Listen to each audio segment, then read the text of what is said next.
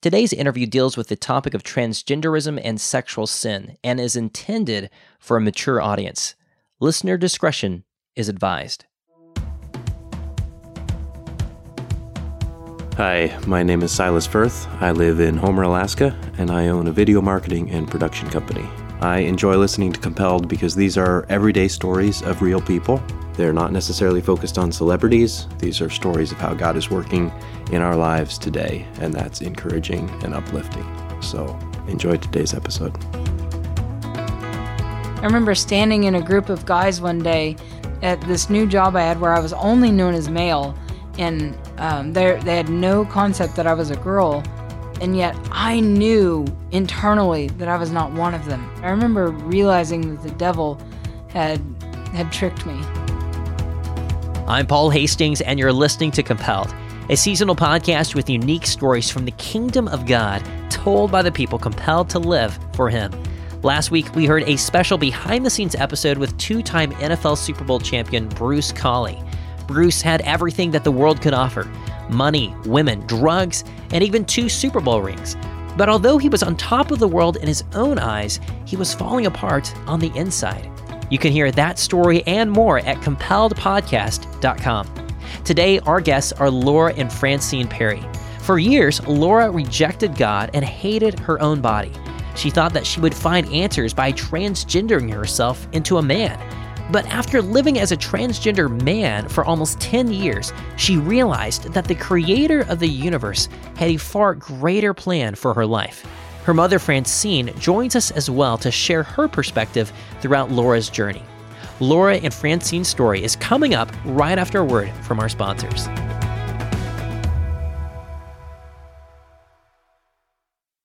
As I was putting together this particular podcast episode dealing with the topic of transgenderism and sexual identity, I immediately thought of another podcast I want to recommend called Girl Defined.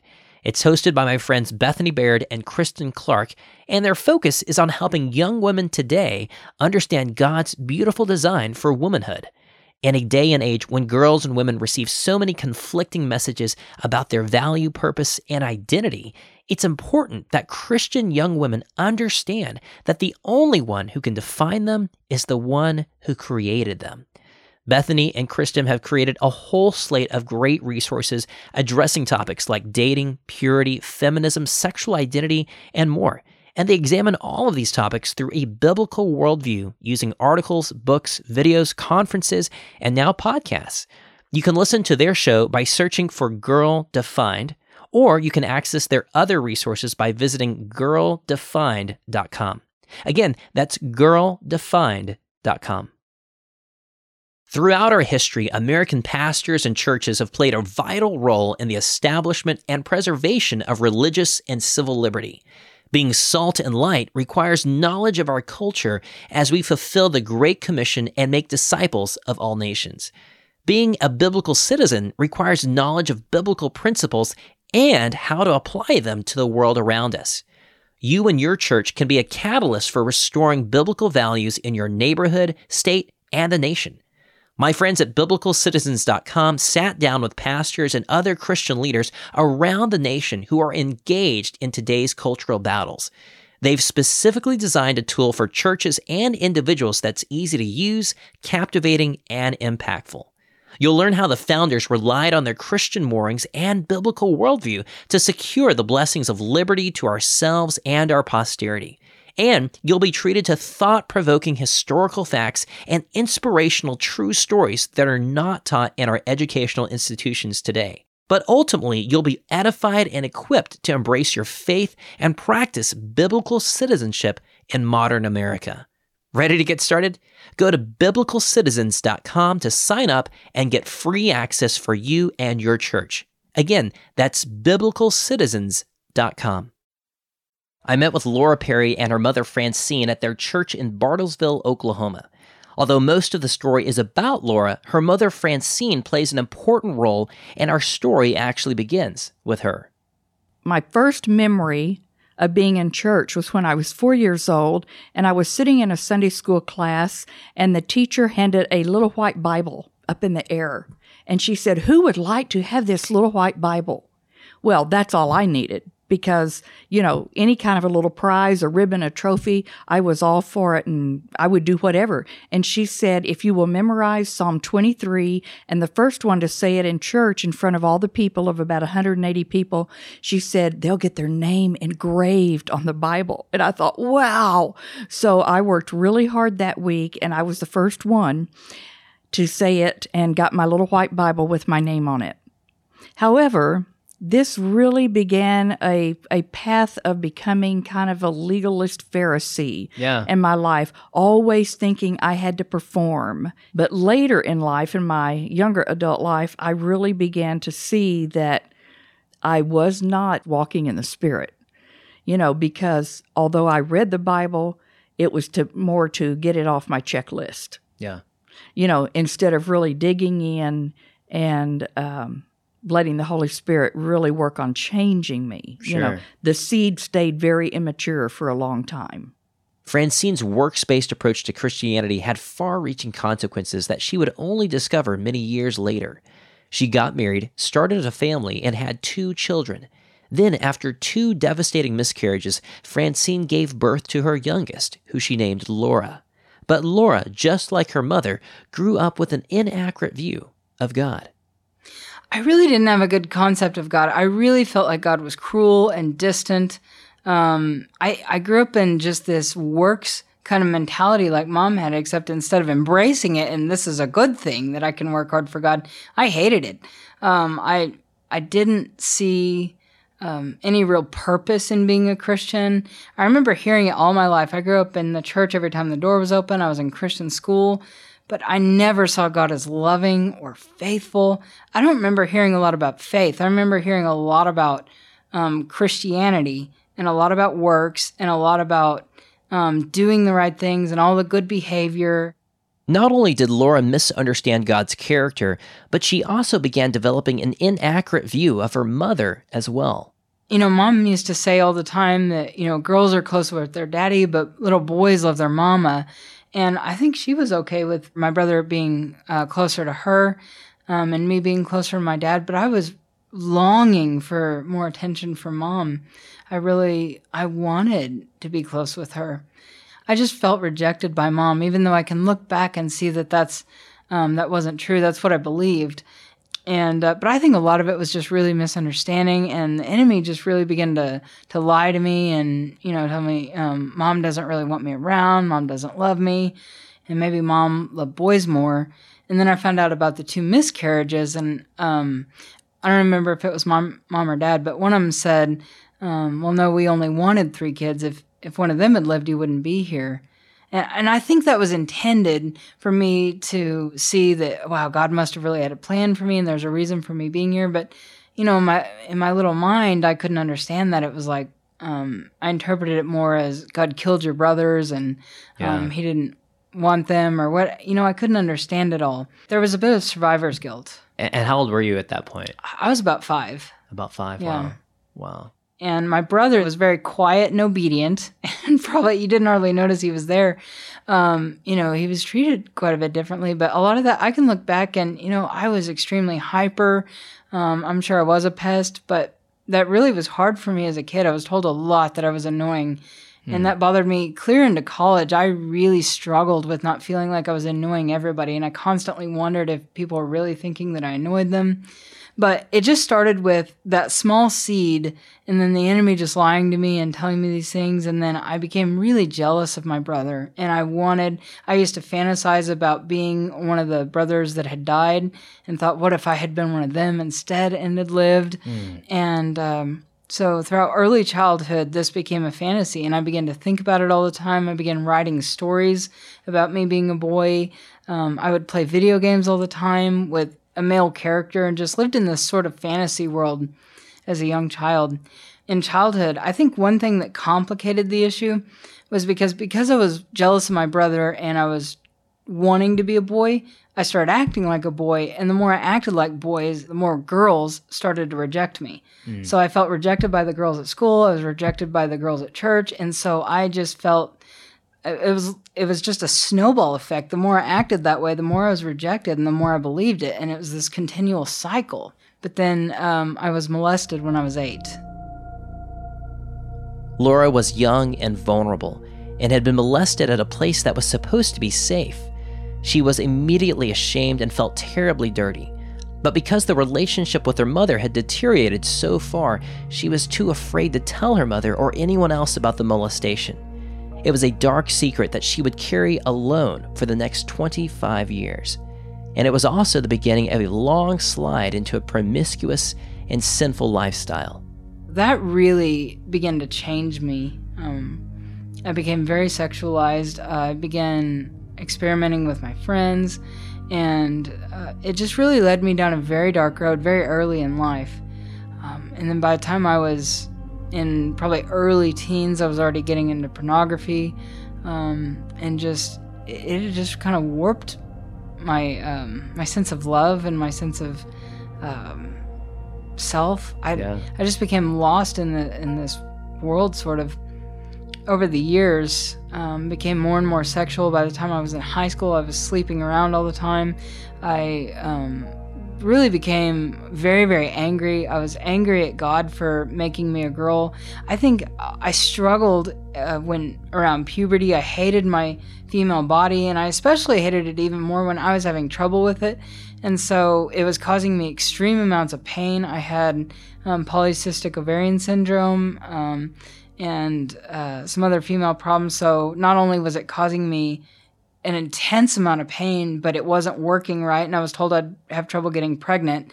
And so there was this real anger of, I don't want to be a girl anyway. It's not working, and it's causing me nothing but pain. And so I really began to hate being female, and I was very angry with God for making me a girl. And the more these boys were always that I dated in high school were always talking about women like they were just trash. They degraded women in such a way and just made me feel so worthless. You know, looking back, I blamed my mom for all kinds of things that weren't her fault, things I didn't understand, but it's hard to understand those things as a child. But there was a point where there was a lot of intentionally I want to hurt them. I was just an angry, bitter child. And I started drinking a lot, and she was teaching at the school. I started bringing alcohol to school, trying to sneak it around and then tell all my friends, so that, doing these things behind her back. I was a horrible teenager, and I really put them through a living hell. During this time, Laura's parents were taken completely off guard.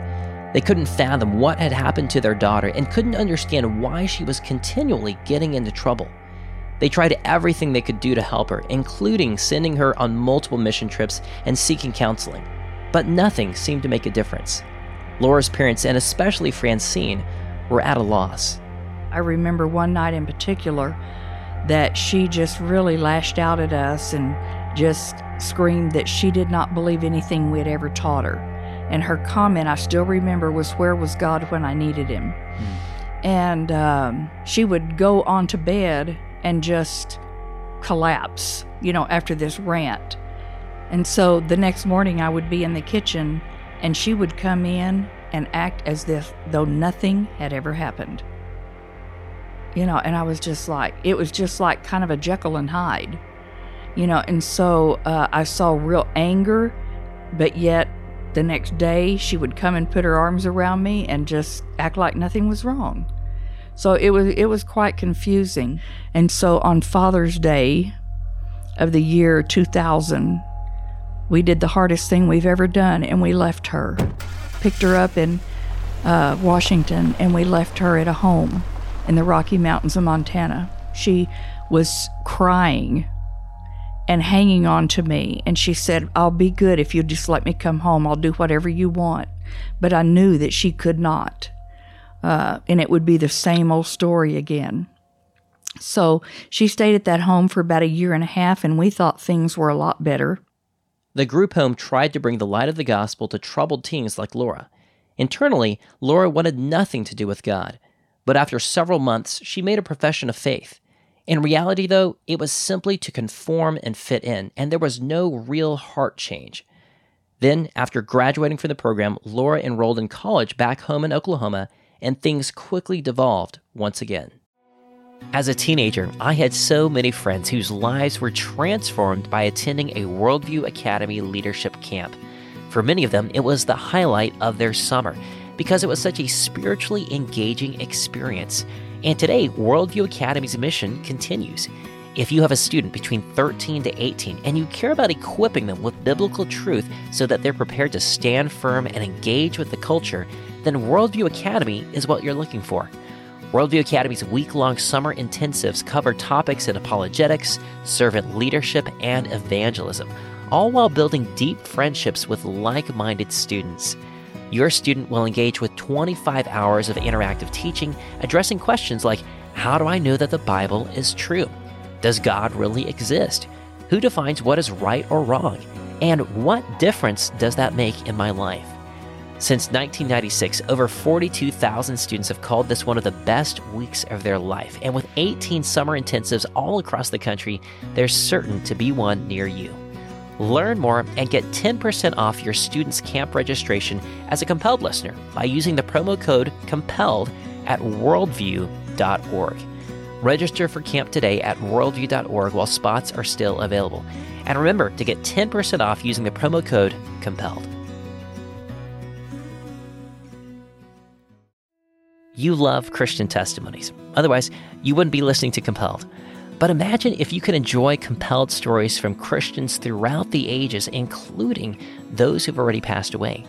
Well, that's what our friends at YWAM Publishing are doing through their Christian Heroes book series by retelling the incredible stories of Christians like George Mueller, a man of prayer who ran an orphanage for 10,000 children in England, who trusted God to miraculously provide food and shelter for those orphans, sometimes on a daily basis.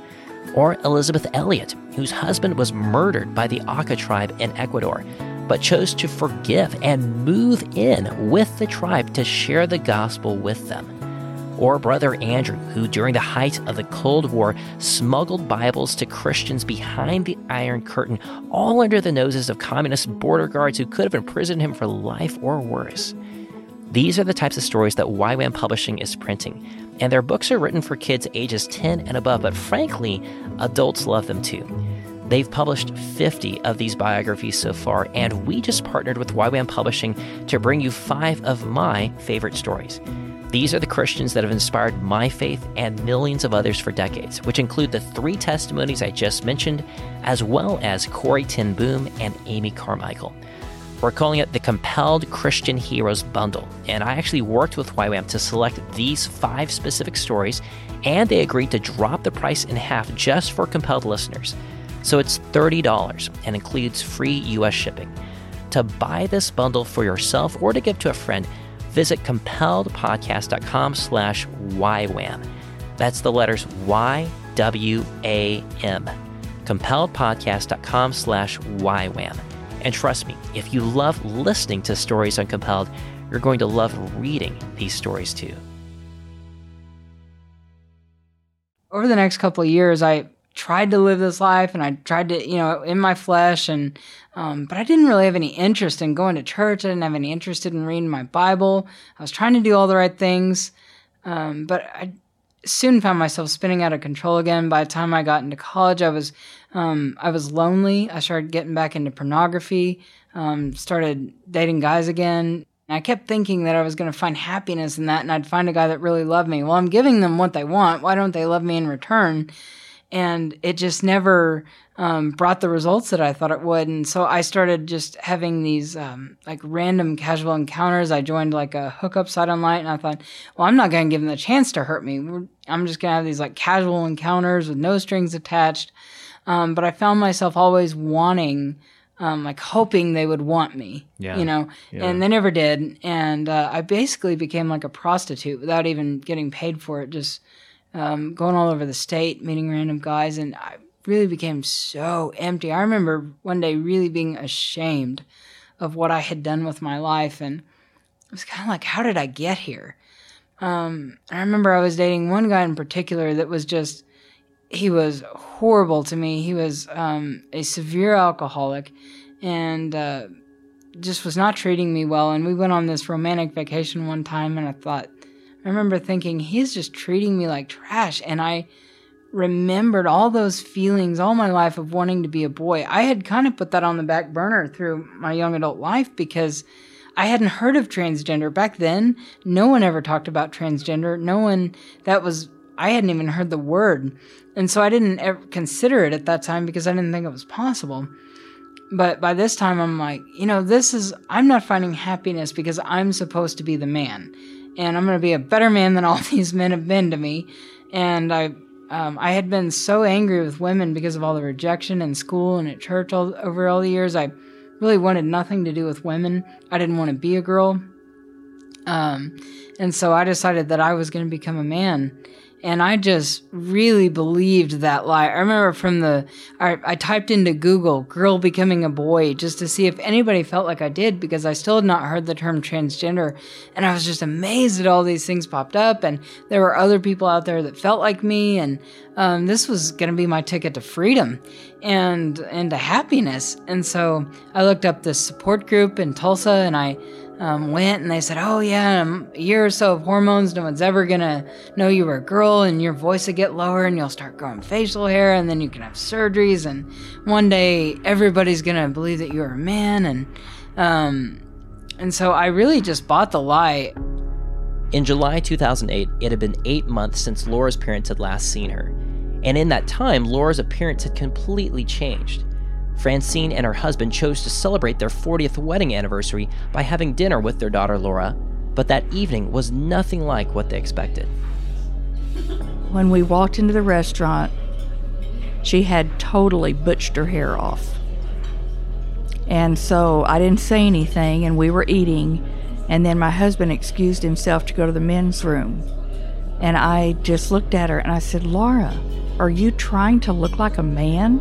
Because it hadn't even entered my mind. Yeah. And tears streaming down her face, and she said, yes, Mom, I am. And I tell you, I can't even describe the elephant that immediately appeared on my chest. I thought I could not breathe. I thought I was just going to pass out right there. I thought I was going to throw up on the table. How did you feel as a mom? A failure. I felt like a failure through much of her teen life. The guilt I felt, and a failure as a mother. And so, what if I had done this differently? What if I hadn't done this? Is it my fault? What have I done? I went home and I was down on my face and just told the Lord, I said, we've had some rough things in our life before, but we've never had anything like this. And I said, I've been in Bible school, we were at the church every time the doors open, and it seems like all these bad things happen to us. And I've learned now in retrospect, he was trying to get my attention too. And it's not about what you do for him, it's who he's wanting you to become and the relationship that he wants to have with you. And so I just came in absolute surrender. And over the next 6 months, as I tell some people, he did a mighty roto-rooter job on me and really began to change my heart. And that seed that was planted when I was 8 years old that thought I had to just perform to have God pleased with me, he really began to change my heart, and I developed a real relationship. And being, led by the Holy Spirit, the Bible became alive to me. All those scriptures I had memorized, well over 500. But it all became alive to me and was all making sense now. And so through all this, God used it to humble me and break me before him. But while God was doing a mighty work in Francine's heart, Laura wanted nothing to do with God. She began running away from him faster than ever.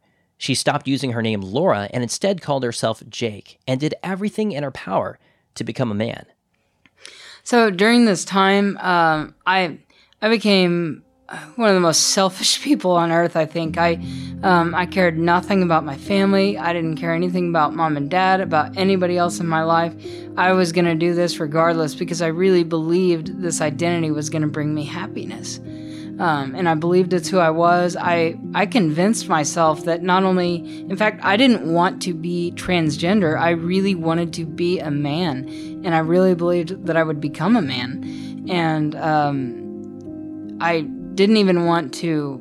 I had tried to date girls a couple of times, but I really wasn't I'd always been attracted to boys, but I really wanted nothing to do with women. But I struggled because I wanted to be a normal heterosexual man. I still had that deep jealousy of my brother and just wanted to be, just a normal man. And so I ended up dating a man that was living as a woman. So we were both transgender. And so to the world, I could look like I had a girlfriend. And later we never got legally married, but at some point considered ourselves married. But I started down this road and I took hormones. I took testosterone injections into the muscle for almost 9 years. Eventually, I decided to have my chest operated on, to have a double mastectomy and have basically a male chest reconstructed. And I really thought this was going to be kind of the pinnacle of my life. The surgery would make me legally male, and I thought, no one's ever going to know I was a girl, and I'm just going to basically ride off into the sunset of happiness and never look back. And I'll never forget, right before I left, my aunt, who's she's not a blood relative, but my mom's best friend growing up, who was a woman that really did pour a lot into my life. I loved I loved her very much, and she had written me this letter and told me, Laura, you just need to run away from this. This is from the pit of hell and the enemy's lying to you. I don't remember what all it said, but something to that effect. And I was really angry with her. I was so angry I didn't talk to her for several years after that. Yeah. But it really ended up having a profound effect on me. And this is one reason I'm so passionate to tell people, to be willing to tell people the truth, even if they get mad, even if it's offensive, because you never know what that seed does.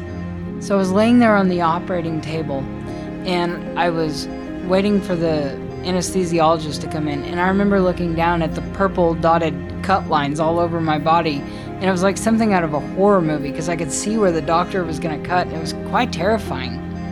And I remember thinking, what if she's right? And I remembered that letter she had sent to me, and it really had a profound impact. And for the first time in years, I began to pray, and I asked the Lord to spare my life. See, all this time, all this anger and all this rebellion, I knew that God was real. I knew the Bible was true. I just was running away from it. I know that Mom and Dad were praying for me, and I know their friends were praying for me, but they wouldn't know for years that had a really big impact on my life. And God began during that time to kind of work on my heart a little bit, but it was just small seeds. And but in that moment, I knew I needed God. I really did not know if I'd wake up. I thought, what if something goes wrong in the surgery and I don't wake up? I knew I would be in hell.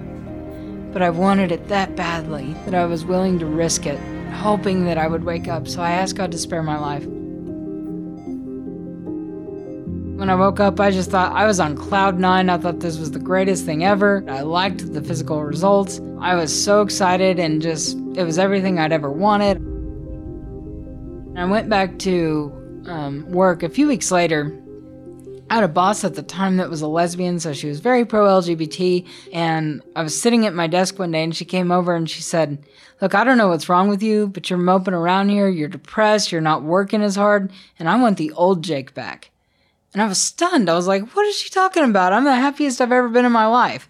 Can't you see the happiness? Like, I've had this chest surgery. This is everything I've ever wanted, and you don't know what you're talking about. I'm just still recovering, and kind of blew it off. But I went home that night, and I thought, what is she seeing that I'm not seeing in myself? And I finally had to admit that my surgery hadn't made me a man. And I had been really depressed over the last few weeks because I really had believed it would make me a man. But it didn't, and that was devastating. And over the next year or so, I thought, it's because I still have all these female organs. Once I get rid of all that, then I won't have this dysphoria anymore, and I will truly be a man.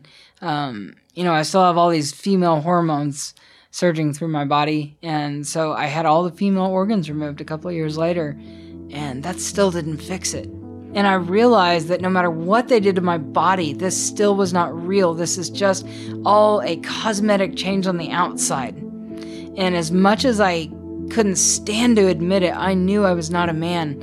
I remember standing in a group of guys one day at this new job I had where I was only known as male, and they had no concept that I was a girl, and yet I knew internally that I was not one of them. There was something intangible that I couldn't put my finger on that made me different from them. But I was just devastated because I realized that I'd sort of been played. I remember realizing that the devil had tricked me. And so I resolved to live life somewhere in between, just living the best life that I could, presenting as male. But I was really empty inside, and I was so broken. No matter how dark things became for Laura, God was still working. Eventually, people in Francine's church started hearing about what was going on in Laura's life. Instead of becoming an outcast, Francine found herself encouraged and supported by her fellow believers. As the years passed and Francine continued to completely surrender Laura's future into the hands of God, Francine began teaching a Bible study for other women, many of whom also had prodigal children. And slowly, God began opening the doors of communication between her and Laura. God really began to show me little glimmers of hope. And I knew that he was working on her because she had been calling some, but I still learned that I only answered questions, only the information she asked for. I didn't start foaming at the mouth to tell her everything that I wanted her to know. That was something that God had impressed on your heart? Yes.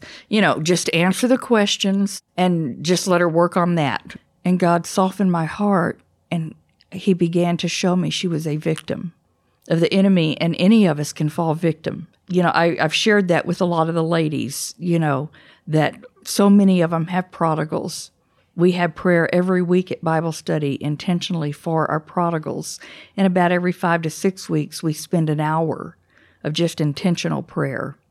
When I look back now, seeing how God gave this Bible study and caused a group of women to learn to love her, and pray for her. And the excitement, if I would tell them I was seeing little glimmers of hope that things were changing, they would all be so excited.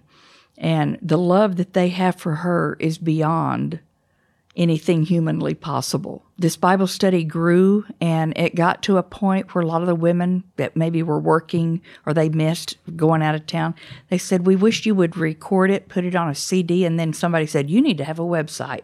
And I thought, well, I can't do that. But I knew Laura had the skills.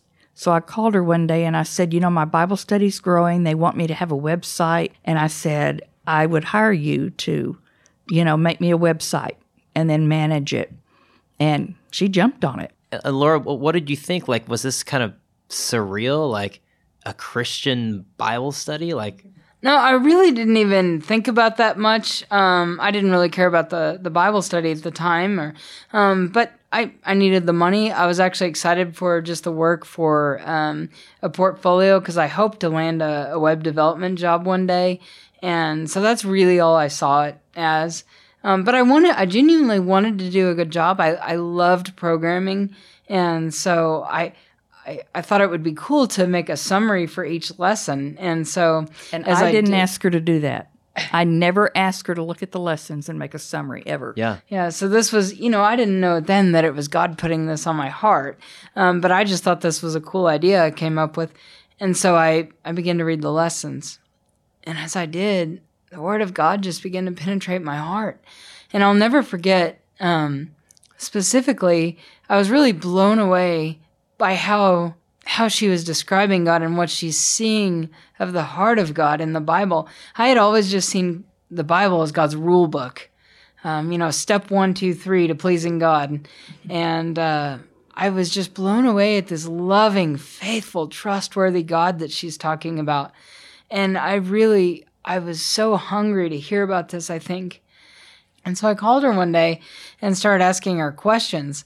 And she just very calmly and patiently answered my question. And I don't know what she thought that first day, but I went from almost never calling her to calling her every single day. And I called her every day after work, and I could not wait to talk more about the Bible. And about 6 months went by, and I said, Mom, what's happened to me? I'm 180 degrees from where I was 6 months ago. I said, all I want is to hear the word of God and to hear what you're teaching.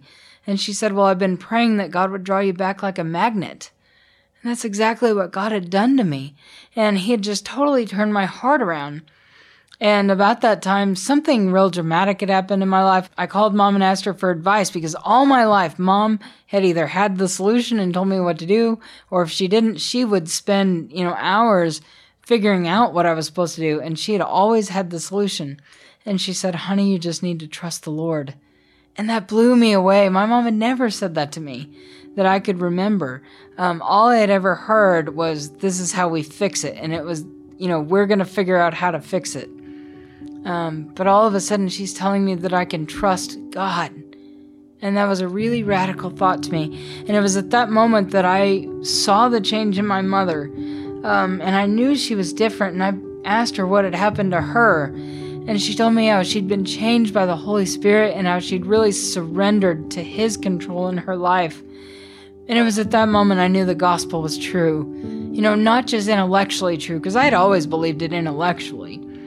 But all of a sudden it all made sense, and it was like I knew that Christ was alive. This was a real power, because I'd seen a totally different mother than I'd grown up with. No longer just worried about pleasing God through all this external behavior, not all these works, not this angry, judgmental, critical attitude, but loving and patient and just filled with peace. I'll never forget the peace she had in her life, because I didn't have that. Yeah. I was a mess. I was in constant turmoil. Even though there were times I was happy, I didn't have peace. And I remember I wanted what Mom had. And so that night, I prayed the sinner's prayer. I really did begin to confess my sins. And I was very genuine. And I remember my first thought was this horror of the amount of my life that I had wasted. Because I knew I'd known the truth all my life and had been running away from God's purpose for my life. And so, but I really felt like such damaged goods. I remembered all the times that I had rebelled against my parents, all the lies that I'd told, all the sin. I remembered specifically times that I was praying to Satan, times I was asking Satan to keep people from coming to know Jesus. And I just thought, there is no way God still wants me. But God did want her. And He had plans for her that were greater than anything she could have imagined. And it became apparent just after she surrendered her life to Christ. Summer is here, and so is the chance to take a breather from school. And there's a decent chance that the subject your student is most excited to take a break from is math. But it doesn't have to be that way, especially if you're using CTC Math. Their focus is helping your student learn at the pace that's best for them. Every lesson is fully online with interactive questions and clear explanations. And their video tutorials take difficult concepts and break them down into digestible ideas. But here's the crazy part. They have a 12-month money-back guarantee. That's right, you can use CTC Math for an entire year. And if you don't like it, or it didn't work out for you, or if you're just unethical, which as a compelled listener, I hope you're not, then you just shoot them an email and tell them that you'd like your money back, and they'll gladly refund your entire purchase, no questions asked.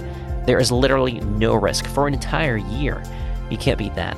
Because their heart is to serve your family. That's why they sponsor Compelled, so that we can continue creating stories that will bless and encourage your family. And they want to do the same for your students' math needs. So whether summer is a time for your student to catch up, keep up, or move ahead, CTC Math is there. Learn more at ctcmath.com. Again, that's ctcmath.com. If you like to stay up to date with current events, then you'll especially appreciate another podcast I enjoy called The World and Everything in It. It's a daily news program about 30 minutes long, delivered every weekday morning by Christian journalists from around the world. And they aren't just rehashing the current headlines. They're actually doing investigative, boots-on-the-ground journalism while providing biblical, cultural analysis. I started listening to their show about 5 years ago when we first launched Compelled. And since then, they've become one of my go-to sources for understanding current events from a biblical perspective. But they pull no punches. In fact, they tell the facts just as they are, even when it requires sharing uncomfortable truths. Maybe that's why they're one of Apple Podcast's top 100 news programs. Join me and thousands of other Christians from around the world who listen to The World and Everything in It. Just search for The World and Everything in It in your podcast app or visit WNG.org.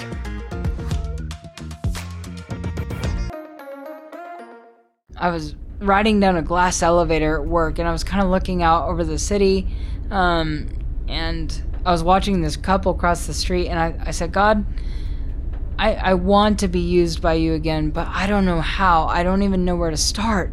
And God said, start with them. And I was like, oh, what do you mean? God's talking to me? I had never heard God talk to me before. But I knew immediately what God was talking about, and it just really stunned me. And then I was scared, and I thought, that wasn't God. I'm hearing things, and this is crazy. And so I went outside on my break, and I'm just kind of looking around. I thought, they'll be down the street by this point anyway, and I'm not going to be able to catch up with them. But they had stopped at the bus stop right in front of my building, and of course, there they are waiting. But I was too scared. I didn't have any clue what I was supposed to say with them. God didn't give me any further instruction. He just said, start with them. And so I kept making up excuses. I thought, by the time I get over there, the bus is going to come, and then, then it'd be awkward, and they'll want to get on the bus. I thought, I'm just not going to do this. I'm hearing things. I went back in the building 4 times, and there was such an elephant on my chest. I've never felt my heart beat that hard in all my life. It was pounding out of my chest. And I said, I cannot go back just go back to work. I have to go talk to these people, and I have no idea what I'm going to say. But, here goes, God. I'm just going to trust you. I'm going to go talk to these people. And I walked up to them from behind the bus stop and rounded the corner, and I'll never forget, they both turned at the same time and looked at me and just stared at me like they were waiting for me to say something. It was the weirdest thing. And I remember knowing that God really did set this up for me to talk to them. And I said, hi, I never do this, but I feel like, and I didn't know what to say, and God sort of fed me one word at a time. I said, I feel like God wants me to pray with you. Is there anything I can pray with you about? And I felt really stupid because I thought God was going to give me some big prophetic word like, thus says the Lord, and he would tell me everything going on in their life and all this. But no, but when I said that, tears started streaming down their faces, and I was stunned. And I kind of looked at them, and they said, we've just moved to town. They'd moved like that, I think the day before. They had no money, they had no job, they had nothing. And they said, yes, please pray for us. And I said, okay. And so I had barely prayed. I mean, the day before I had said this little sinner's prayer, but I didn't know how to pray. But I just grabbed their hands. I knew God had set this up. And I started to pray, and the Holy Spirit came on me with such power. I couldn't even stand up straight. And I could feel the Holy Spirit begin to fill me. And after I said amen, I remember feeling like a light burst forth from my chest. I felt totally transformed. I could physically feel the transformation in me. And I called my mom, and I said, Mom, you're never going to believe what happened. And she'll tell you I even sounded different. And I truly was. I was a new creation. And I remember everything came flooding back. I could remember all the scripture I learned as a child. I could remember everything started to make sense. And I just had a desire to praise God. Laura had given her life to Christ a couple of days prior, but that powerful moment at the bus stop was the defining point when she realized that God could and would transform anyone. But the road ahead would not be easy. Both Laura and Francine would have to give up control in their own ways. I began to think of all the things I could do to help, to kind of speed this process along and help God. And very clearly, it was impressed upon me, Francine, only one of us is going to work on her. And he said, if you want me to work on her, then you're hands off. And he said, you work on your relationship with me. And as you work on your relationship with me, I will work on her. And he said, if you want to work on her, I'm not. And so I just relinquished all control, which he's probably wanted from me for a long time. And I just began to sit back like a spectator, watching all the changes that were going on in her life, just little things that he was doing to build her faith. And I was very genuine. I thought, this is my new identity. I'm a man of God, and I'm going to be an evangelist and, all these things. And I just had a burning desire to know more about God, to study his word. I was consumed almost every waking moment with learning more about God. And, but eventually, the funny thing was, the more I learned about God, the more I began to be convicted about my lifestyle. And a few months had gone by, and there was this guy I was listening to on the radio named Dr. Everett Piper, who he was just such an eloquent speaker, and I'd become a big fan of his. And one day he starts talking about transgenders, and I kind of just tuned him out, and I thought, I'm just going to pretend like he hadn't said this, and he'll be on to a new topic next week, and it'll be fine. But the next week, he was talking about the same thing. And again, the next week, and the next week, and the next week. And I was like, man, is he ever going to talk about something else? But eventually, I started to listen. And I was stunned because what he was saying wasn't hateful.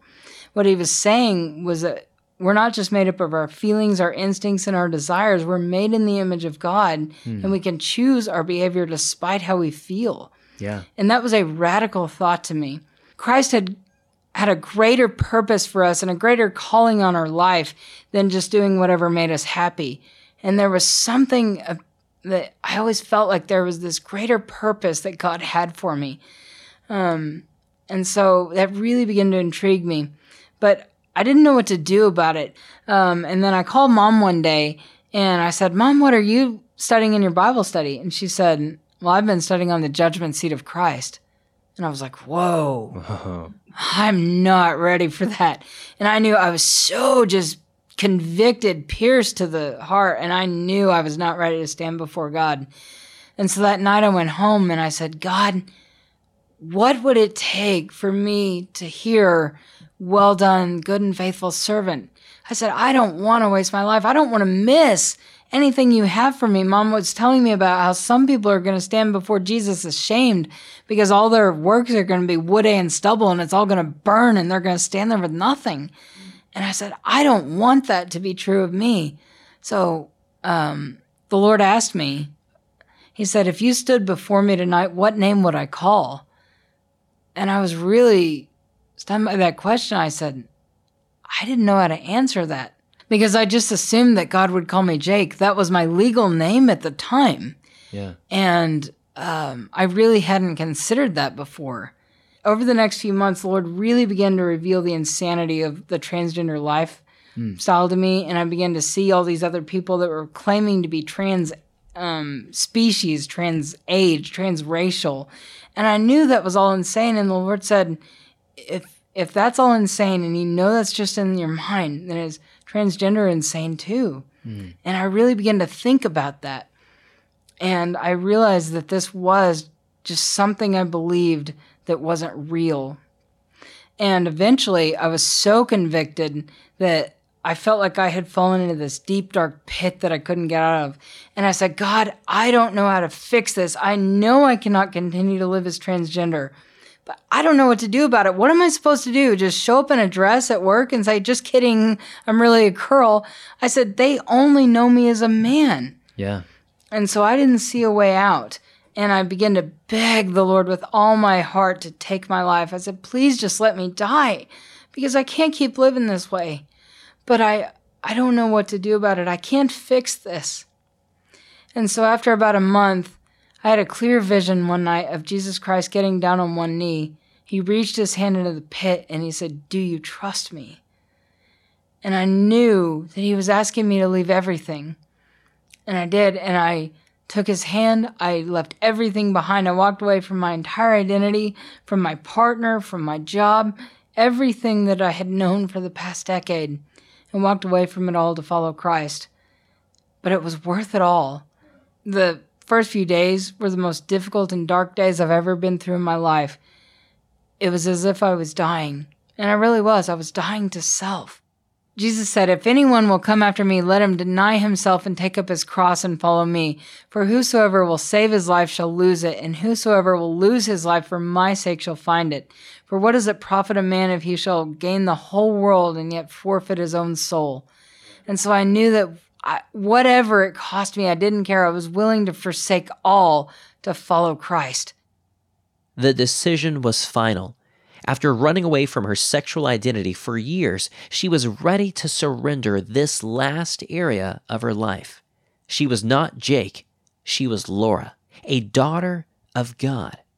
On Sunday, July 24th, 2016, Laura packed up all of her earthly possessions, hopped in her car, and moved back into her parents' home. There, she found her family and church waiting for her with open arms.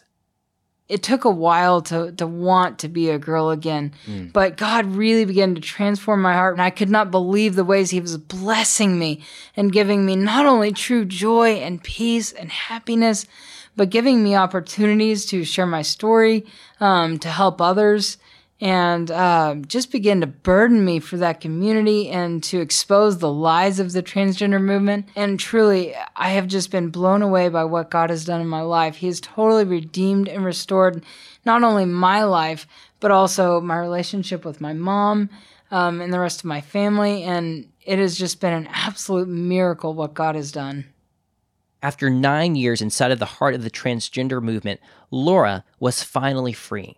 But even more importantly, she had found a saving knowledge in Jesus Christ.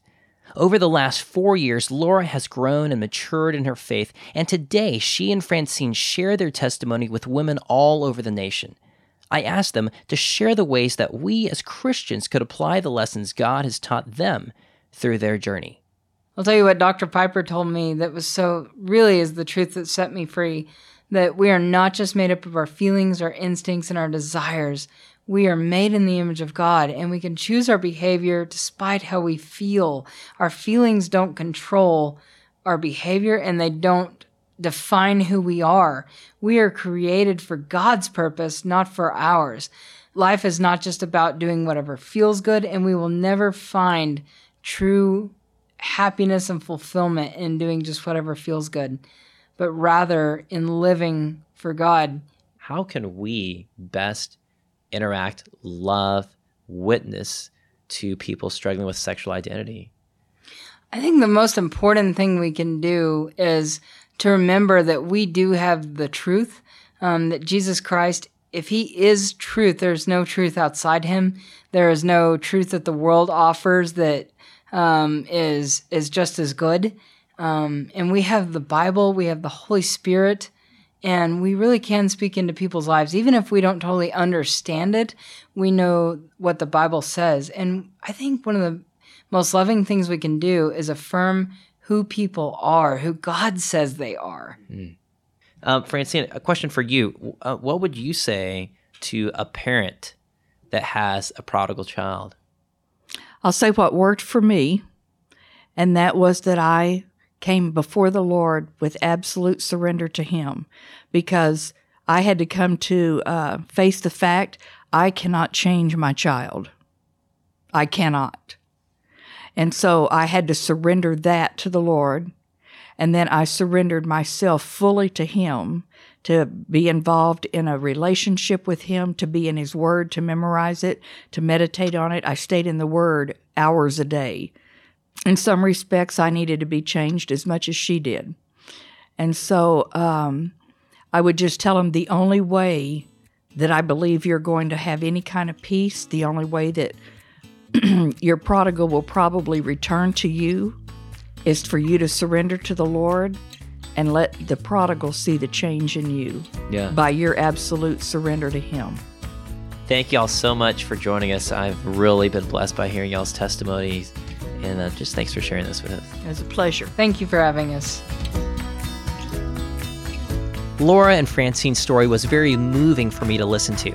As a father myself, I can't imagine the turmoil and angst that Francine must have felt as she watched her daughter run away from the Lord. But today, Francine gives God all the glory for bringing Laura into his kingdom and redeeming her to himself. I pray that God gives all of us the strength and courage to completely surrender our children into his hands right now, no matter what stage of life they're in. Likewise, Laura's testimony is extraordinary. The further she pursued her own pleasures and altered her body, the less she was fulfilled, and the greater her need for God was exposed. God's love for her was unwavering, and he didn't hesitate to save her. What a beautiful reminder that there is no sin too great, secret too horrible, or addiction too powerful that can separate us from the love of God. I'm reminded of Romans 8:38 and 39, where the Apostle Paul writes, "For I am persuaded that neither death nor life, nor angels, nor rulers, nor things present, nor things to come, nor powers, nor height, nor depth, nor any other created thing will be able to separate us from the love of God that is in Christ Jesus, our Lord."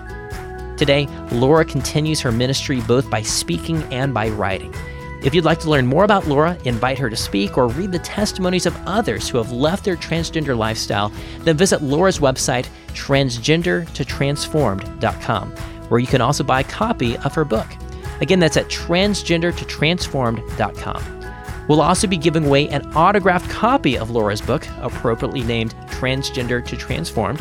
It's a riveting account of her journey, and what you've heard on Compelled is only a small part. You can win a copy by entering our drawing this week at compelledpodcast.com, where we'll also include links and some behind-the-scenes photos of Laura, including what she looked like before and after she was saved. Again, that's at compelledpodcast.com.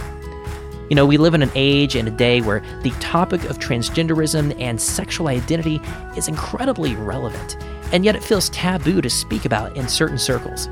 If you found this interview to be helpful and encouraging, and you know someone that has either struggled with sexual identity or has a family member that is, then I would encourage you, please send this story to them. This episode was produced by me and my wife, Sarah Hastings. Our editor is Zach Fowler. Our production intern is Ethan Adams, and our music outro is by Ben Jackson and Brian Facchino. Special thanks to Carla Severin, one of our Compelled listeners, who knew Laura and Francine and suggested that we interview them. If you have a friend who you think should be on Compelled, please let me know. Stay tuned for a sneak peek from next week's episode with Josh and Amy Glasscock. As a child, Josh was diagnosed with a rare genetic disease called cystic fibrosis, which has no cure and always causes death in its victims. But instead of shutting down and resigning himself to a defeated existence doomed to die, Josh and his wife Amy believe that God has called them to live a full and abundant life. And as you will hear, they have. I'm your host, Paul Hastings, and we'll be back with another compelling story next Tuesday.